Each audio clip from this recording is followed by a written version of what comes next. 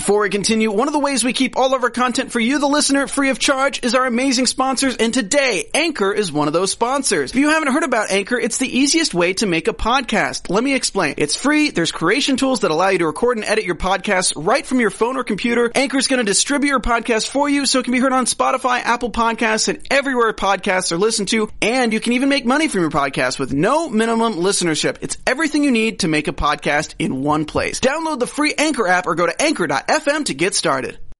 I'm Maria Menounos, and you're tuned in to AfterBuzz TV, the ESPN of TV talk. Now, let the buzz begin. Good morning and welcome everyone once again to the Motherland Fort Salem AfterBuzz TV After Show. I am your host, Kevin Allen, and once again I am joined by my unit, Brian Santos. Hello, so excited to be here with you guys. It's bright and early in the morning. I mean, it's not really bright and early, but it's quarantine bright and early. So I'm ready to jump into this with you all. Gunnar Texera. I cannot wait to talk with a very special guest, even if it's early in the morning for quarantine time. Yeah, that's right. We normally don't do things in the morning. Usually we have a night show, but we were a little messy and so we had to postpone. But to get us back into gear, we have our very own drill sergeant with us, Demetria McKinney. Coming straight at you. Room. Hi, guys. How are you? I'm awesome. Thank you guys for giving me a reason to get dressed up and out of bed today. Absolutely. You're welcome. Our pleasure. I'm thrilled to have you be part of the show to begin with, but especially for this most recent episode. There was, oh my God. Okay, let's just dive right in because that's what they did. They jumped straight in right where we left off. So, we're going to get to City Drop. We're going to get to the training exercise, all the new intel that came their way, and the baby's very first mission. So right off the bat, guys, what did you think? Gunnar?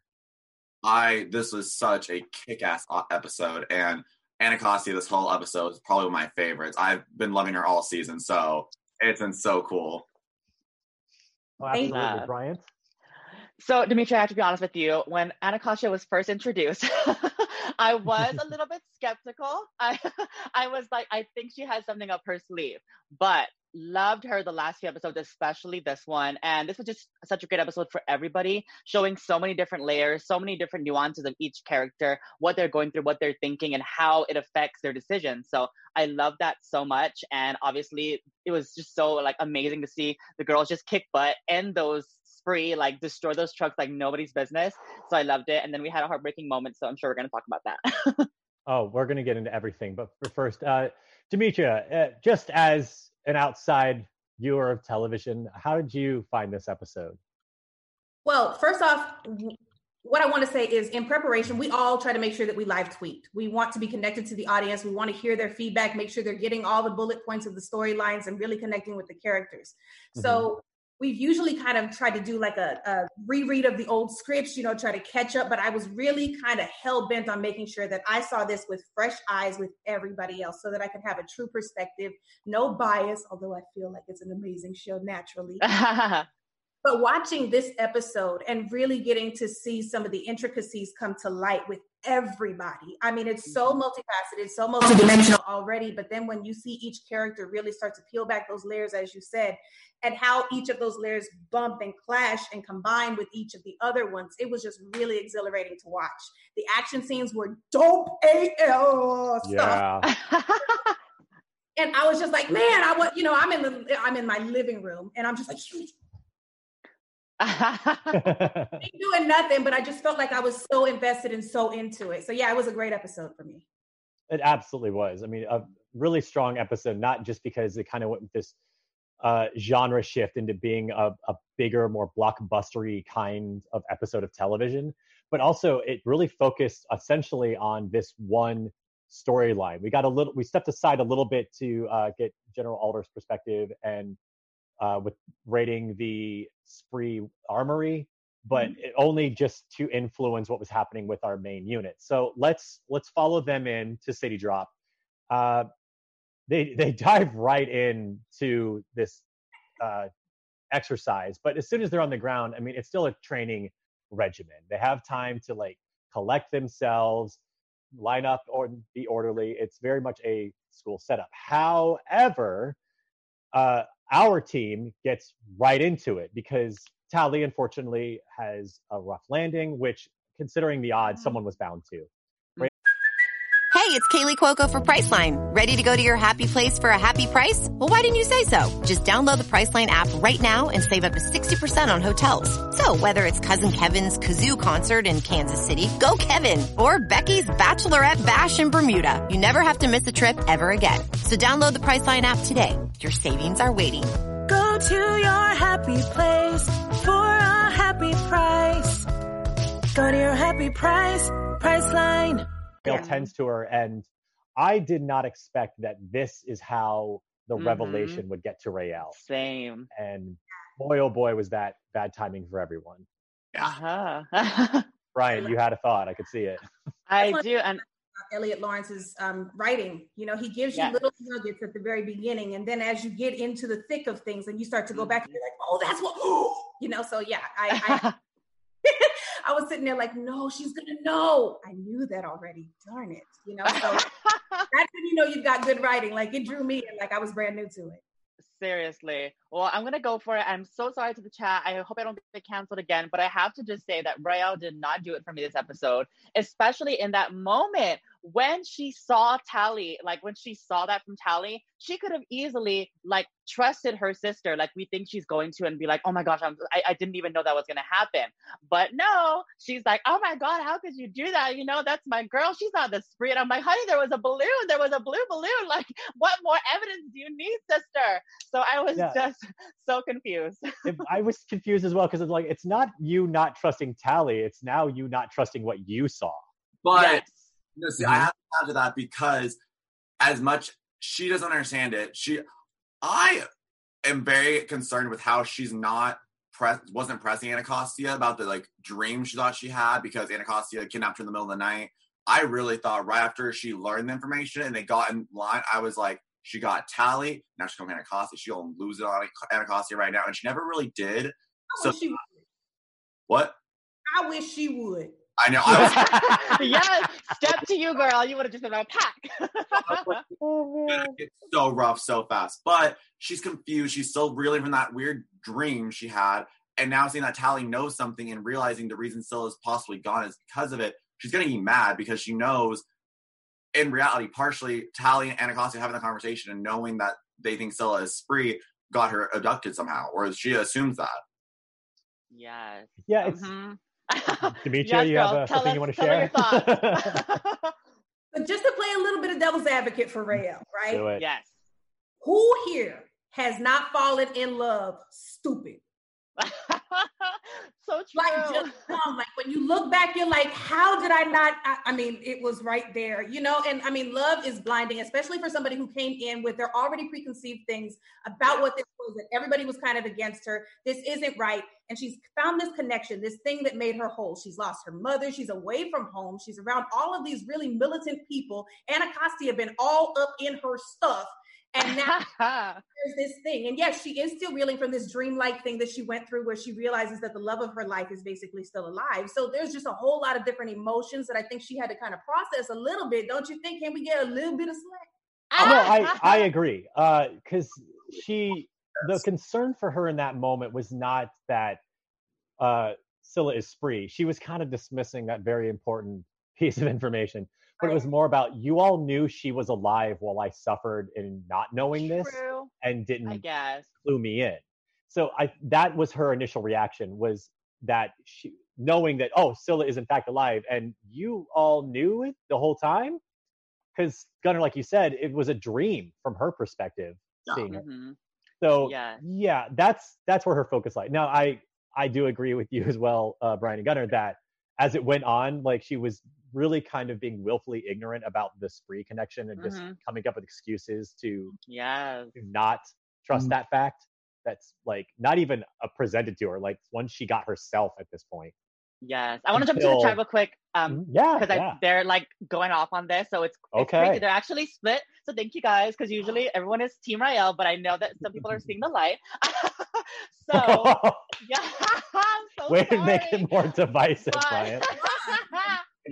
But everybody in the chat, thank you all so much for being here. Yours, Grandpa, Adam, Takija, like, it's amazing. They have so many great insights about the show. Some of them love Rael, some of them don't. Some of them think that she needs to get her emotions in check. And I will agree on that one. Yeah. I think that's the bigger thing, is really just being able to kind of push it aside, or not push it aside, but at least get pushed through it to deal with the issue at hand, you know, because I feel like that's where everything went awry, is that she couldn't get it together fast enough for them to collect themselves to get in line and do what they needed to do, you know? Okay. Exactly. You got to leave your baggage at the door. As soon as they cross that chain link fence, they're in this training exercise. And something that I definitely took note of when they were being instructed by their superiors was that they were encouraged not to hold back, and that the people who are effectively acting as the spree will not hold back either. Now I'm going to go out ahead and just say that that was a bad idea up front, because they've seen how surprising these cadets have been, especially the Bellwether unit. So they probably shouldn't have told them that. And find out later they definitely shouldn't have. But it's for all intents and purposes, this is legit. And oh man, was this the worst possible scenario for Abigail. Not only is her team, who's kind of been a little wish-washy as far as focus is concerned, not focused now, but one of them is actively challenging the lieutenants, and the other one is disconnected. She's kind of between her leg and between focusing on trying to get Rael back in to her good graces. She's elsewhere too. Like, this could not have gone worse for Abigail. And then Abigail adds to it by the reality of, you know, okay, so Scylla is Spree. Spree killed my cousin. That at the worst moment. Like, yes, I understand they said for everybody to use whatever they had to. This is a true life, quote unquote, situation. But there was still rules of engagement that she completely neglected once that reality started to hit her. So we're looking at a group of girls, this unit that is the most ununified they've been in the worst possible moment. Yeah, at the point where they got hit with the car alarm and suffered a plague, like, I just thought they were out. I thought that was it for them. I know. Oh my God. I was pleasantly surprised to see that was not in fact the case, that they essentially had a second chance. And then even more so, their quarreling, this never works for me. Come on. Their quarreling is what kind of got them ahead with the other unit. I'm assuming the spree were going to give the element of surprise and just kind of ambush all of the sleeping cadets. And they got the jump on that. So, okay, good. Happy accident. But yes, like when Abigail went a little wild there. Yeah, that's a good way to put it. Yes. Oh my gosh. We got to send love to Abigail for Tori this week, because Tori would be the biggest person here, like going to bat for her sister. But I do agree that Abigail, she was dealing with so much. And I don't know, I have this weird thing with Abigail. It's like, I feel like she was so, like, she was a little bit more right, you know, in that to be more upset than Rael was, if that makes sense. Like, I feel like because... But see, it's different with Abigail, because at that same token, she should have understood from a military perspective, you know? Once Tally said, I couldn't say anything because I was given orders, Abigail should have been like, okay, I understand completely. Right. But I think that's where it kind of shown the cracks. And, you know, she puts on this front that she's so 1000% military, but at the same time, she's still human. So she's like, okay, I understand you were given orders, but that's like my cousin. You like, she was the reason she's dead, you know? So it's such a struggle, but I don't know. I mean, just sending love to Abigail for Tori. Well, Abigail, go ahead, Demetria. No, you. It adds to what Adil was saying to her last episode. You know, you know what war is. You glorify it. You think that you've got everything figured out because you come from this lineage and you're so grand with it. But then you really, really step into those combat boots and you realize that you're in it. It's not just a war and a soldier. It is a person of a battle. Yeah, I feel that. The entire Bellwether identity is intertwined with war and combat, to the point where it's hard to distinguish between the two, being a Bellwether and being a soldier. So now that she's really getting a taste for what that second part of the Bellwether identity is, it's starting to open her up her eyes a little bit. Yep. Yeah, and that's, I think, also why we as outside of viewers always see her strict devotion to the military as that, when actually it's just strict devotion to her family. But because again, they're so intertwined, it's now we see, okay, this is what the difference is. Yeah, when it's definitely. about her cousin, it matters more. And I think also the more human side of her, when she is attacking the Spree agent in the like session, how you said they were probably going in for an attack when they were sleeping, which made me realize, I was just like, did they just stumble upon these people, or were they gonna go hit the sleeping cadets? And you see Abigail a bit lose it, not out of anything more than a bit of PTSD and rage of, I was just in the situation where Spree attacked me and I'm stuck and trapped and overwhelmed, and then had to go. And her career is falling apart too. Like that's also on her mind, I'm sure. Yeah. And having to depend on other people for everything to go right. Yes. And that just happened to Charvel, that same thing, a kind of surprise attack that she didn't see coming. And so she was like, oh girl, like I ain't it. I ain't it. Yeah, because I mean, not just happened to Charvel, but also happened to her. She was ambushed at the wedding. So yeah, she's been through a rough and tumble once already, and she's probably learned a great deal from that. Okay, cool. Not just her though. Raelle is also out and about on her own little side mission, and not ambushed, but is certainly surprised by one of her officers who she recognizes but doesn't recognize her back, and that's fun. Yeah, Gunnar, I see you doing that. Jess, please give me your thoughts. The second I saw the lieutenant, Helen, for a quick moment, I almost thought, wait, did Scylla escape? Is she out? But I realized, no, Raelle's going to learn more and more. And I don't think even Raelle realized that even when Anacostia and that lieutenant were questioning her, I was kind of thinking, Raelle, why are you talking? You never go with the machine, you never answer questions, and now this time you do. You just more information and why they know Scylla was deeper of an agent, a sleeper agent into this group more than you realize. And so I was kind of a little ashamed of Raelle. I was like, you would have so questioned this. You must be so distraught and emotional right now. You can't even realize that they're questioning more so about Scylla, and they have to figure it out, because what are the odds that this lieutenant who doesn't recognize you, but when you were talking to her, was talking about your girlfriend who also is now Spree, like make the connection there. Yeah, like it took Anacostia to literally spell it out in front of her for Raelle to finally come to that conclusion. And when you lay it out, like it's so hard to deny. And I kind of give it up to Raelle for at least not trying to fight it then. Yeah, because like Demetra said, Anacostia's not the one. She would have just been like, girl, like she would have been like, get it together. Yeah. Yeah, and I think the culmination of everything from linking with Tally to Lieutenant Graves to just everything that she's had to see, feel, experience, and finally having a chance to really, I think that walk may have been, she's kind of sorting through things as she's on this hunt for Anacostia. But once Anacostia has to lay it out for her, like, girl, she don't love you. And you have nothing else. There is no rebuttal. Like I felt actually heartbroken for her, because as much as you wanted her to get it, you could see that getting it really kind of broke her. And I was just like, oh God, no, not the Ray Scylla. I could see it in the performances, both from Did we lose you, Kevin? It was confined because military settings, but it was so deep, the sorrow in that moment. So that was as sparse as a moment that was. It was a very heavy one, and I thought was so good. So good, especially amongst all of the clatter of this episode. Some other things I want to point out before we get into the turning of the tides here.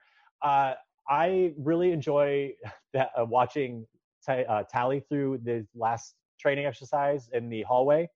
I feel like, Gunnar, you've mentioned that she has this ability of sight and can see what most others are not able to, and that definitely gets utilized later. But another thing I'm starting to notice about Tally, and granted I'm her cheerleader, is she has leadership potential, and I'm really hoping we get to see more of that down the road. She really took charge throughout this whole debacle in her unit.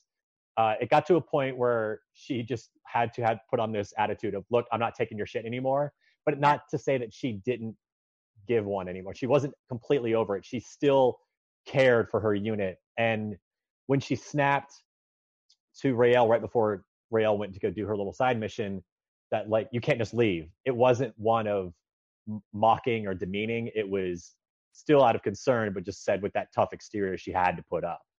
Mm-hmm. And later, when both of them are just bickering at each other, she goes, all right, cool. You do this, you do this. I'm going to do this. And it was a very successful mission, all in all. I see. First off, I'll make the stand. I'm the biggest Tally fan on this panel. Just want to make that very clear right now. All right. Okay. I'll let you have it. When I saw her in episode 1, I said, that's my girl. That's my girl. She's definitely my second favorite for sure, because I just thought she's the baddest of them all. But this episode was, for me, a bit where I disliked Tally the most because of how detached she had to be, of how she's always the emotional one, and not even like, oh, she's emotional, she's a mess, just passionate and expressive, to then go to, I'm not taking your crap anymore. And how we said before, when she gets so into a moment, she can also so detach. I see it's something with the way Jessica Sutton like acts, is that her whole face just goes, I'm not emotional anymore. It's like her, like the Vampire Diaries kind of concept, like, is off, and it's so impressive that she can just flip like that and so in touch with her emotions. To be, I'm in military mode, I'm in combat. There are no problems. We left our baggage at the door, so go put yours back there too. Yeah, sure. I don't see that as being detached. I see that as her putting on her game face. Yes. Like I was saying with the you can't just leave moment, she still is trying to connect with her. Stay connected to her unit. Part of her connectivity comes in understanding that when one part of the unit is broken, the other parts have to step in. And I think being the person who was the most naive, the most unaccustomed to life outside of her matrifocal world, coming in, being the one with vision. First off, a leader has to have that, period, point blank. And the fact that that is her gift, and she's finally starting to come into the knowledge and acceptance of that, is really, really strong for me. Her emotional attachment to everybody and what this is still there, but understanding that, again, we have to check our emotions at the door. And after everything she went through with Buttonwood, feeling that heartbreak and really having to turn that off in order to be there for her unit, while having to be there for the military, while having to be protecting Raelle in the way that she was. I think she's learned a lot more lessons that were revealed in her stature in the midst of what this training session was. She was absolutely one of my favorite characters to watch this episode. I'm team Tally all day. Jessica, you did that, baby. Yes. Gunnar, I would agree with you in that sense, but I do also see a point where it's more just like she sees the brevity of the situation. Like she sees that like she has to like get it together now because it's now or never in this training. And then obviously, again, even more so when it became a real life. It probably is my own personal struggles in the sense of how, that's why I relate so much with Tally, how emotional she is. Yeah. So attached, it just kind of hurts me. It's like, you're an emotional person, don't turn it off. But it is out of maturity, out of respect for her career. My job is the military. My duty is to serve and not let my personal issues get in the way of it. So that is very true. I do. I absolutely see that. Going through all of her technical difficulties, and then Tally was still running around like Little Miss Sunshine at the same time. That'd almost be too insensitive. That'd be just as insensitive. That's right. Yeah. I love that. One other cadet I just want to shout out in this point in the series is Libby. Libba. Is it Libby in the game? Is that where I'm picking up from? Libba Swy, yeah. Libba Swy? Yeah. Yes. I wrote to myself, like, when they get out of, they have a more or less successful-ish, nothing's perfect mission, and she steps up, and the Bellwether unit kind of gets their stuff together, and Libba's still, like, throwing shade. Like, she's just never satisfied with the Bellwether unit or any strides they make. Nothing is ever good enough for her. But it did have a different tone. It was one less of her being on a high horse and more being like, hey, you have issues, not me anymore. You've got issues. Mm-hmm. Yeah. Anywho, so they continue on this regiment and they're all running around, and then they get the word from the superiors that their training exercise is now ceased, which there was the initial shock of like, oh God, we all failed. But in fact, they're gonna step it up. Yeah, I'll go into deployment. No war college for any of you. Yeah, quite the opposite. It's So, real. sorry, what was that? It gets real now. Yeah, yeah. They got real right then. They suited up and booted up, and they were on the choppers again for their first mission. While they were away playing war games, Alder got the intel, or took advantage of the intel of taking down the Spree Armory. It literally blew up in their face, and instead they now have to go after these 2 trucks that are en route carrying the entire armory. Yeah. So the only people who are able to do that, and I don't know why I'm recapping, you all were there, is our team. So what did you think of that decision, first of all? Gunnar, go ahead and say it. It's a controversial decision no matter what you decide. So, like, in theory, if you are training these witches to be the soldiers and the witches they are, in theory, they should be capable. Yes, they've only been there for weeks, maybe a month or 2. So it is sending like level 1 characters to go fight the boss on level 10, which is totally unrealistic. But if they are being trained properly, because we have one of the best drill sergeants around, they can take care of it. But it's still very risky. And as we talk more about how this all played out, I'm gonna lose it on Alder because end of this conversation. So yeah, okay. I want to chime in because I didn't disagree because I thought that it was great, but the fact that she was really like, this is all we have, like, literally, girl, like, where is the rest of the military, honey? Because I'm like, she literally was like, oh, well, actually, no, she said they're the closest. They could get there the fastest. So I guess that makes sense. But if really, like, there could not be anybody that can, like, get on a jet plane and get there, or, like, do some teleportation, I don't know, just throwing some thoughts out there into the world. But it was definitely, like, a kind of crazy decision that, of course, she had to make in the moment because she knew that it was really a matter of life or death. So obviously it was a tough decision because she had to make that choice, which again she made in the end, of the couple we're having here to try and, I guess, like, sacrifice or use against the possibility of losing millions or many. So it's always that military struggle. Yes, girl. Please. Tell us your Me thoughts. Underdig what I'm about to say. Mm-hmm. I understand that there is no fair way to fight in war. Okay. Mm-hmm. I understand that decisions have to be made. Some of them are not the most favorable. Now, like you said, the girls are very, very talented, but they don't know their own strength. They don't know their own power. And again, they are tier 1. They are very, very new to this. They're going through their basic rite of passage during City Drop. Okay. Now, understanding that they were the closest, yeah, okay, I get it. You have to try to send something there to try to stop something. But even if she had said, okay, start them that way, we will get some forces, as you said, on the way, reinforcements, and then you got to think about the president of the whole country of it all. Like, you're bringing extra fire down on it and an entity that's already been scrutinized and obviously scrutinized. So yes, I understand that Alder needed that win against the Spree, but I felt like it was a more self-serving decision. Oh, yes. What the country needed to happen. Like, yes, we definitely need to get there, but I don't feel like that was her main initiative. No. In my mind, she was like, I need this win or I'm going to lose it. And she just...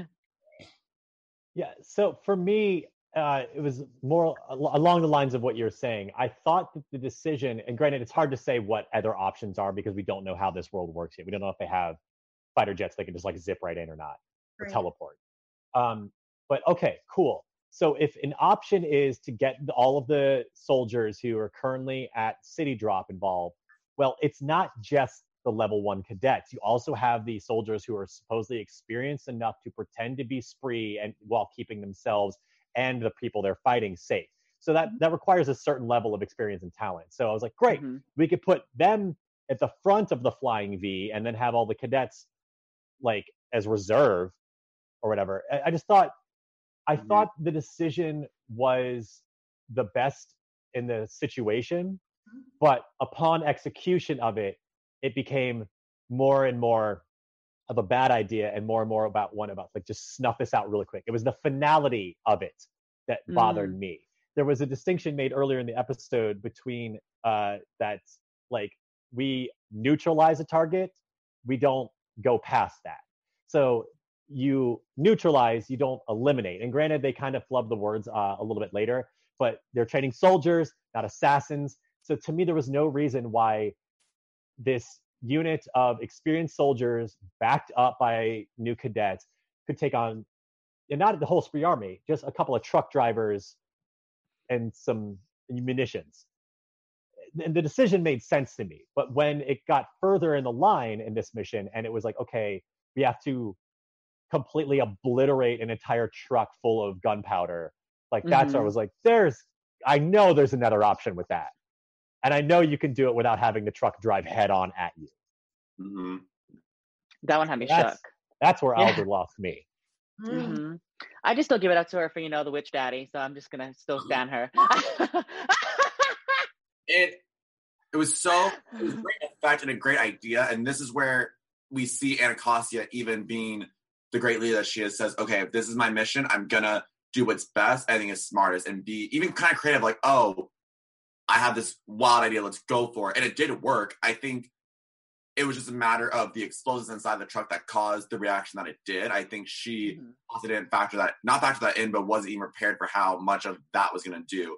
And it's like you said, why weren't the lieutenants and the ones who were doing the training session in the front of that be doing this prepared wind strike is what it's called? Yes, wind strike. Mm-hmm. The first one, was wind strike. The second one, they said just like in the rough room, so I don't remember what that was. The thing first, and having the cadets back it up, which is a little bit extra force. So that was the only part that really bugged me too. Especially with Libba and everything, I was like, how are they at the front of this V? Yeah, and like, granted, I loved that Quartermain was telling, okay, Raelle, you go do this. Tally, I need your skill set here. Like, this was a big step up for me just in Quartermain. I loved watching her in action. Seeing her be the drill sergeant and kind of having to play a very specific role where she can only reveal so much of her skill set and her intentions, makes it a troubling character as a television viewer. But now that they're in the thick of it, this is real. It's not an exercise. It's not a test. We got to see who Quartermain truly is. And I thought she performed marvelously. Yep. Yeah. And she got my team involved, and I love that. But when I saw all the, a couple of other people ducking out, I was like, I know there was a better way to set this up. Yes. I agree with that. Thank you for that. When we were reading it, I was like, oh my gosh, yes, because she's really stressing the unity. She's really stressing the integrity of what this is, despite her personal feelings. And again, it goes in line with that thing we've been talking about, the theme of everybody having to put themselves aside for the greater good, which is why I was like, okay, yes, I understand the decision. What I don't like with Alder was the intention behind it in my mind. Mm-hmm. Yes. One of the things I will say is even in that V formation, one person who stuck to her guns no matter what, she didn't abandon ship, but she was not a part of that killing of the civilians, was Tally. Tally did not participate in that second strike. She literally stood back and was like, I want no part of that. And I just had I didn't catch that. Yeah. It was so... Did not participate at all. Wow. And that's what I found so interesting. I almost took it out of the perspective of she's being so in the mission with City Drop, and then at this moment didn't, but it's very true. She stuck to her guns because she didn't jump ship and run away, but she didn't partake in this strike. And I'm so worried in this next episode she's going to blame herself for Libba and thinking I didn't control. Oh man. Oh my God, that's a layer, Gunner. Golly. You're an onion. Oh yeah. Me and Tally, we're just on the same wavelength the whole way. You are on it. I am living. Okay. All right. Are we going to talk about the obvious? The obvious Raelle. Oh yeah. Oh gosh. Oh, okay. Yeah, let's bring that up. So she turns the corner to go find the driver of the truck and finds the last person she needs to see, which is Scylla. Yes. I mean, fair tactic by the hand of the Spree. Like, if you're going to throw someone off the game, that's the way to do it. Right. Yes. But certainly it must have been cathartic for Raelle. Yes. I wish it was Scylla. I wish it really was Scylla because, honey, I think that would have been, I'm out for blood. That would have been the twist of the century if it didn't turn back into that person and she really did kill Scylla. Like, that would have just been like mind blown. Like, that would have been it. It would not have been okay. I think you're right, a bit cathartic in that she needed to almost test herself. Could I deliver this finishing blow to the woman I love because she betrayed me and my people in my belief, like my standard, just my side of the battle. Can I do it? Or would I only be able to go so far? I need someone like Rhea, Tally, or Abigail to come back me up and do it for me. So I think it's right in a cathartic sense of, I know if this would have been real, I just did that, and I could have. Yeah. Do you think if one of the other people did it, do you think she'd be all up in her feels again? And she'd be like, oh my God, how could you? You know, she's going to be dramatic again. So at least if she kills her, she has to blame herself. Been stomping around in the puddles in her goulashes the whole rest of Oh my God. Without question. But I do love that she had to come to grips with herself. She had to put the military to the side. She had to put the spree to the side. She had to put Scylla to the side. And she had to make the decision to fight for herself. That's what that represented to me. She was there alone with her thoughts, with the love of her life, quote unquote. And she really, really dug in and decided to make that decision without any bias or any opinion of anybody else. And that was such a point for me. Yeah. Amazing. I want to give another shout out, though, to Quartermaine for something that we haven't brought up yet, with the Tally moment, where Tally gave her the intel and she said, and her response was, our intel says otherwise, Alder is going to go ahead. The wording of that, I thought, was very significant and very much open to interpretation. So I want to hear everyone's thoughts here. I took it as Quartermaine trying her best to protect Tally from the burden of what were certainly going to be moral consequences. That she was being like, oh, no, they're just free. Somebody says otherwise, you don't have to worry about that. And kind of that. I'm looking at Demetria's face. At here? Gunner? Was I clear? What are you saying? I want to hear what you have to say. I hope I was clear and not misleading at all. I took it very much Anacostia is the mama bear, and she's going to protect her young ones and say, the general says they're just spree. You may be misinterpreting it. The higher ups are giving the order. We have to trust that. And in the sense of, I think even Anacostia knew, I don't really know what Tally can see and can't see, but I have to convince her it's okay. Just go along with it. I'm going to deal with this later. Take the baggage off her and I'm going to put on my shoulders, and I'm going to shoulder and say, what the hell is this shit? What is this? Yes. That's what I mean. See, I'm going to disagree. Okay. Because I think, while I said that I'm loving Anacostia right now, I disagree, and I think that was the moment where she had to snap back and put the feelings aside and go back into military mode. Because obviously, military mode, she has to protect her, her higher up, her superior, which is General Alder. And I feel like she did that, and then we saw the development of that in the end when she was so torn up about it. Because she's like, I just went to bat for you, and you totally threw me under the bus, kind of thing. So that's kind of what I saw. I felt like she was really just I'm going to protect Alder because I know she's making the wrong call. And that's my duty as her, as her lieutenant, as her soldier, is to protect my general. But I think at the same token, she did have the intention you guys are talking about of still wanting to protect her soldiers. But the bigger thing for me was protecting Alder. Well, Demetria, before I let you give us the right answer, because I know you know it. Ooh, I'm losing. For me, because it wasn't just that she said orders from Alder are saying to go ahead. It wasn't just that. She also said, our intel says no one's in there.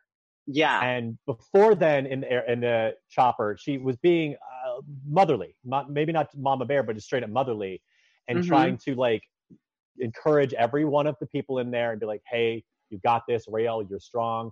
You if you're worried about it, your team's got you. She was really trying to give them support, not like a hoorah, go get them, but just honest to goodness, foundational support. And then later, when things went south, she was very empathetic to her soldiers. So that's where I took it.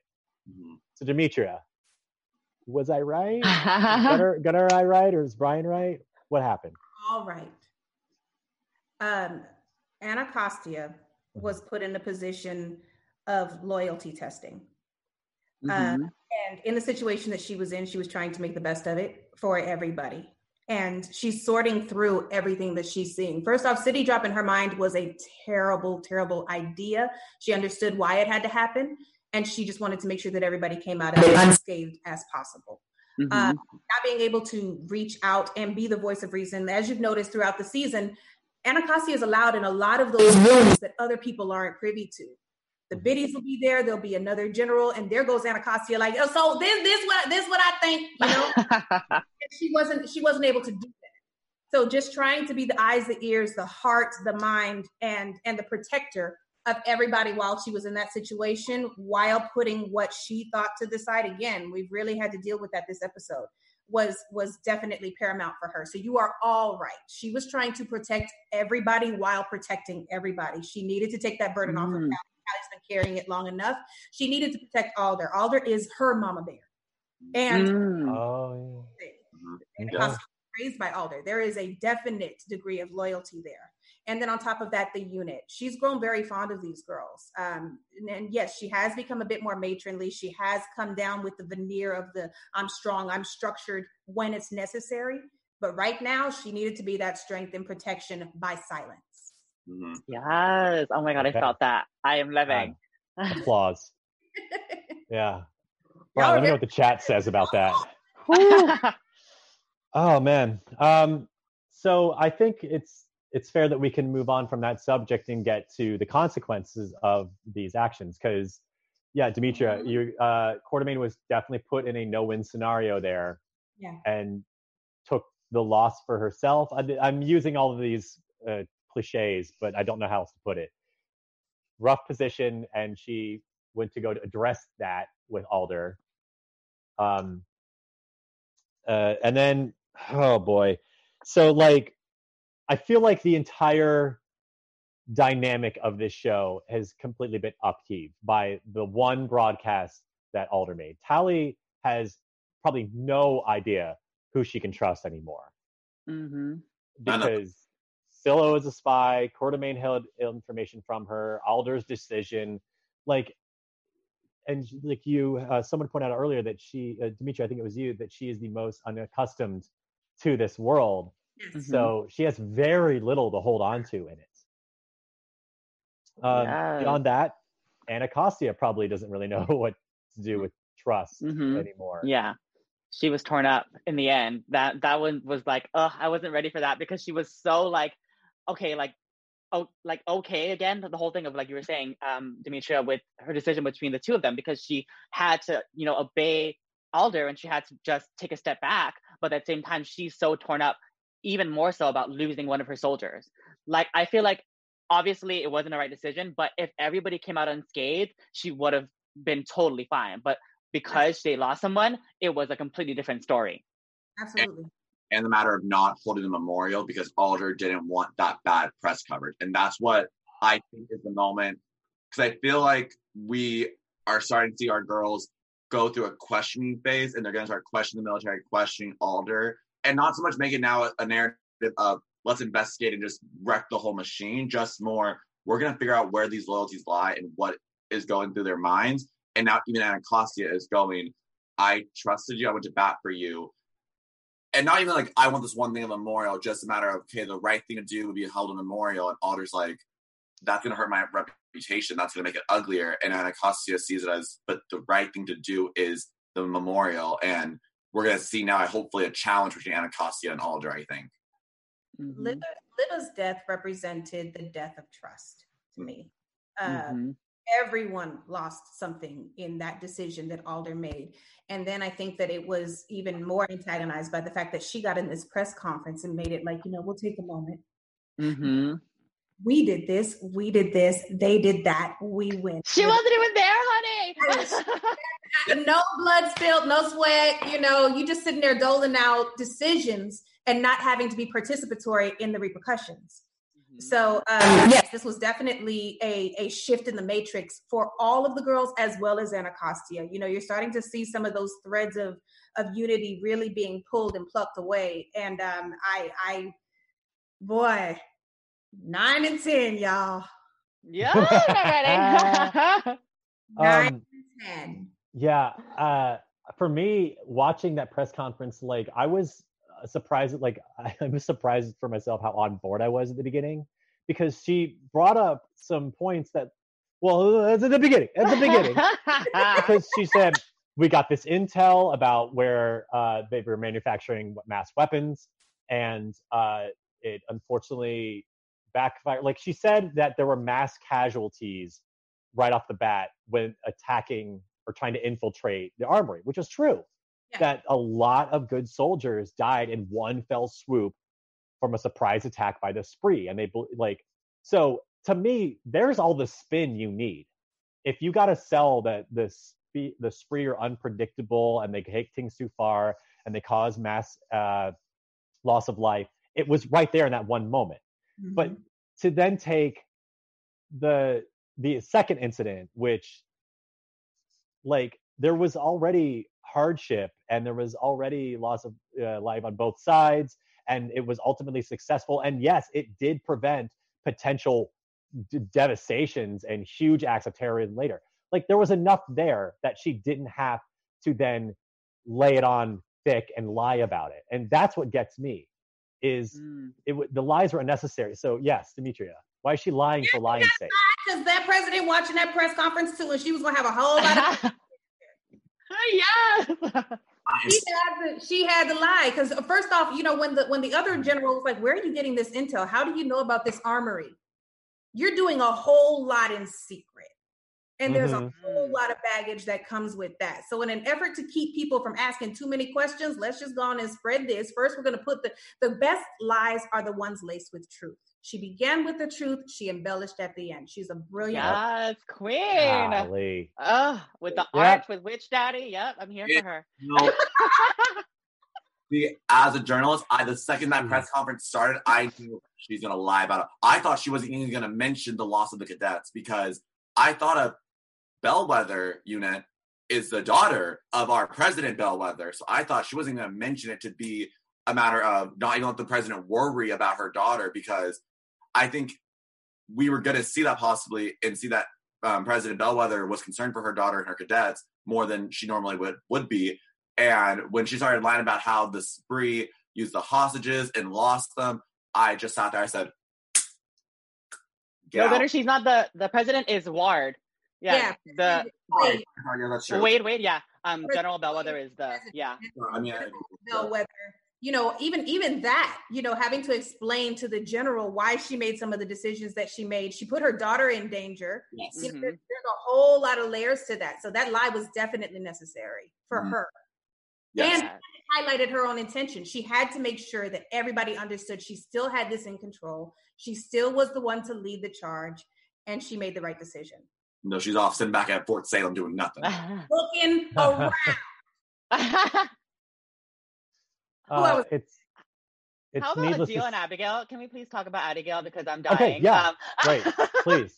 No, because there was something I noticed about Abigail toward the end of the episode. I felt like we were all wrapping up and concluding. I was like, okay, I can save my Abigail thoughts for next season. No, we have to talk about it right now.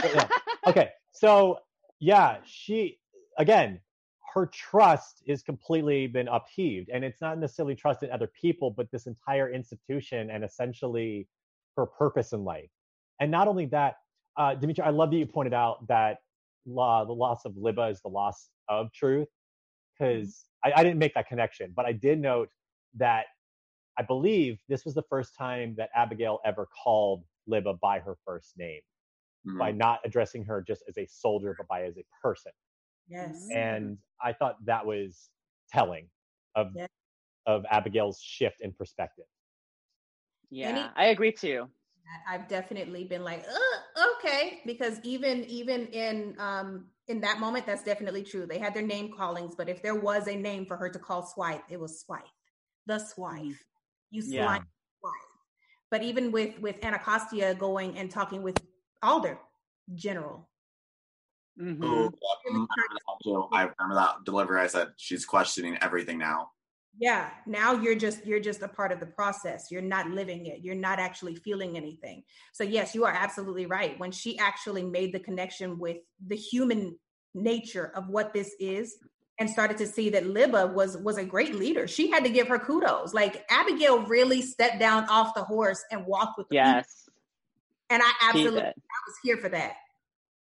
Yeah, seriously, it was a great scene, and like to the point where when I saw that there was someone covered by the sheet. I knew like, it too. Oh yeah, I knew. I was like, of course, it's Libba.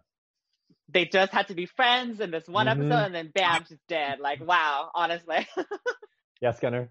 It's just how Ryan said. I knew the second we saw that scene, I said, that's why they've been friends. Well, even when they were joking and they had that moment when Libba was comforting Abigail before the drop to the mission and saying that you're strong. You wouldn't be my competition if I didn't think you were a real threat. And they both kind of were motivated. I said, Libba isn't coming out of this alive. She's not. Nope. Cool. And that's awesome. I know exactly what's on that tarp. Right. Well, on a positive note, I love Abigail. Like, I'm here for it. The cuddle was like for me. Loved it. So fun. And I love just the comfort that he brought her. You know, obviously she went through so much. And I love how, I don't know, maybe I missed it, but he didn't like throw it in her face, did he? No. Right? No, he didn't. No. He could have totally thrown it back in her face. Like, I told you so. I told you this is what war does to you. But he just was there for her and just comforted her. So I love that so much. And I was like, Yeah, that was beautiful. So everyone's peeked behind the curtain, so to speak, and are coming into the next episode with fresh perspectives. But before we get into predictions, Demetria, we would love to do a little Q&A with you if we've got a little bit of time left. I'm down. Great. All right, Gunnar, let's start with you. So I always love to talk to all your characters because I feel all the actresses and the amazing cast have learned so much about themselves through these characters. What would you say has been the biggest part of your journey with Anacostia, and what have you learned about yourself and her character and the development you both have grown through this process? With the work that I've done over the years, I've played some really, really cool characters, and I've gotten an opportunity to grow into their strengths. This is one of the very first characters that I've ever played where her strength was developed through her vulnerability.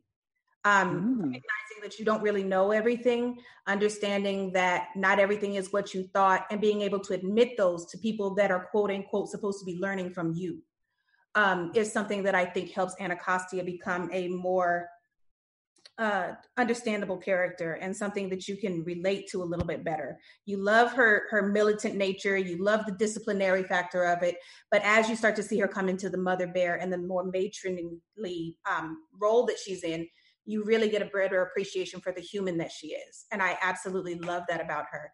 I'm a single mama. My son grown up. Hallelujah.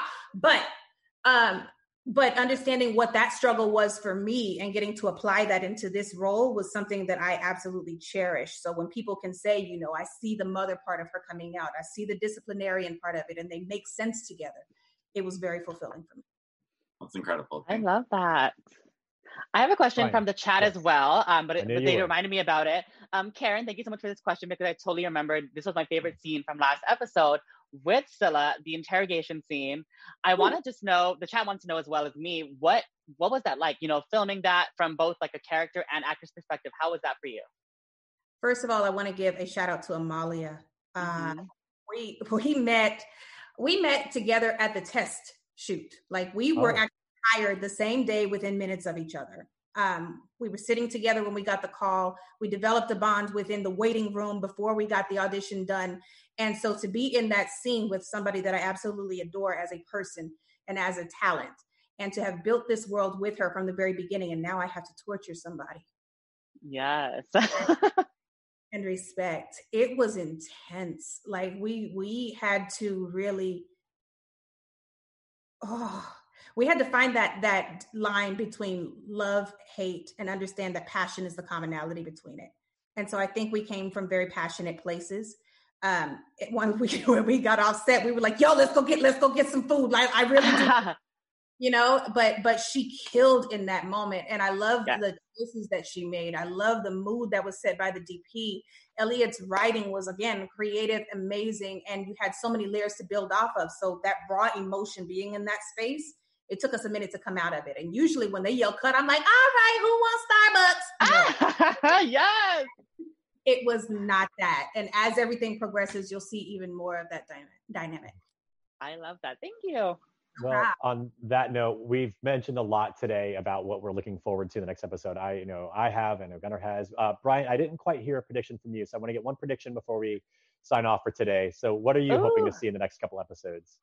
I want to see a showdown between Alder and Anacostia. I feel like that's what's coming. All right. So I'm gonna say, and I think the chat agrees with me on that too, because with especially this episode, I think that that's what's gonna happen next. I'm gonna hold out for episodes 9 and 10, and we'll see what's gonna happen. But I want Anacostia to come up and be the next general, so we will see. Oh, that would be fun. Demetria, do you agree with that? Would you like to step into Alder's shoes? I mean, I hope she ain't watching this, but I want her spot.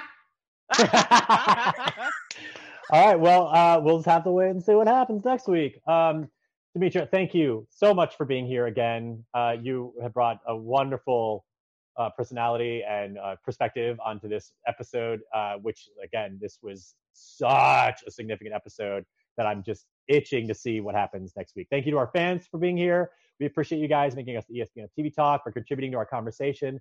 Like, subscribe, ring bells, give stars. We appreciate all of that. It's what allows wonderful people like Demetria to be on our show, because it's for everyone. Anyway, Demetria, where can everyone find you online if the fans want to get in touch with you further? You guys can follow me at Demetria, the number 4 real, on Instagram and Snapchat. I love the filters. And there is at Demetria, at Demi McKinney. The website is DemetriaMcKinney.com. And I just want to give a continued shout out to all the people on the front line still with this COVID-19 thing going on. Thank you so much for what you are doing. Thank you so much for what you haven't done. And thank you for just continuing to be our first line of defense. We appreciate you. Yeah. Shout out to the fixers, because this show is, it promotes the power and the value of people who are there to heal others. And boy, oh boy, is that a great time to see that on television. Yes. Brian, where can everyone find you? Yes, you can find me on Instagram, Twitter, YouTube, and TikTok at @TheBrianSantos, and catch me on AfterBuzz TV's Quarantine with the Stars. Gunnar. Thank you so much for all our frontliners and everyone giving what they have right now during COVID-19. And you guys can find me on all social medias at @TheGunnerThomas, and on the Avatar: The Last Airbender after show as well. Awesome. Guys, you can find me at Twitter at Kevin Allen Says, Instagram at Kevin Allen Graham. Once again, this has been an amazing episode. Thank you to everyone who's been a part of it. We will see you next week. Bye, everyone. Our founder, Kevin Undergaro, and me, Maria Menounos, would like to thank you for tuning in to AfterBuzz TV. Remember, we're not just the first, we're the biggest in the world, and we're the only destination for all your favorite TV shows. Whatever you crave, we've got it. So go to AfterBuzzTV.com and check out our lineup. Buzz you later. The views expressed herein are those of the hosts only and do not necessarily reflect the views of AfterBuzz TV or its owners or principals.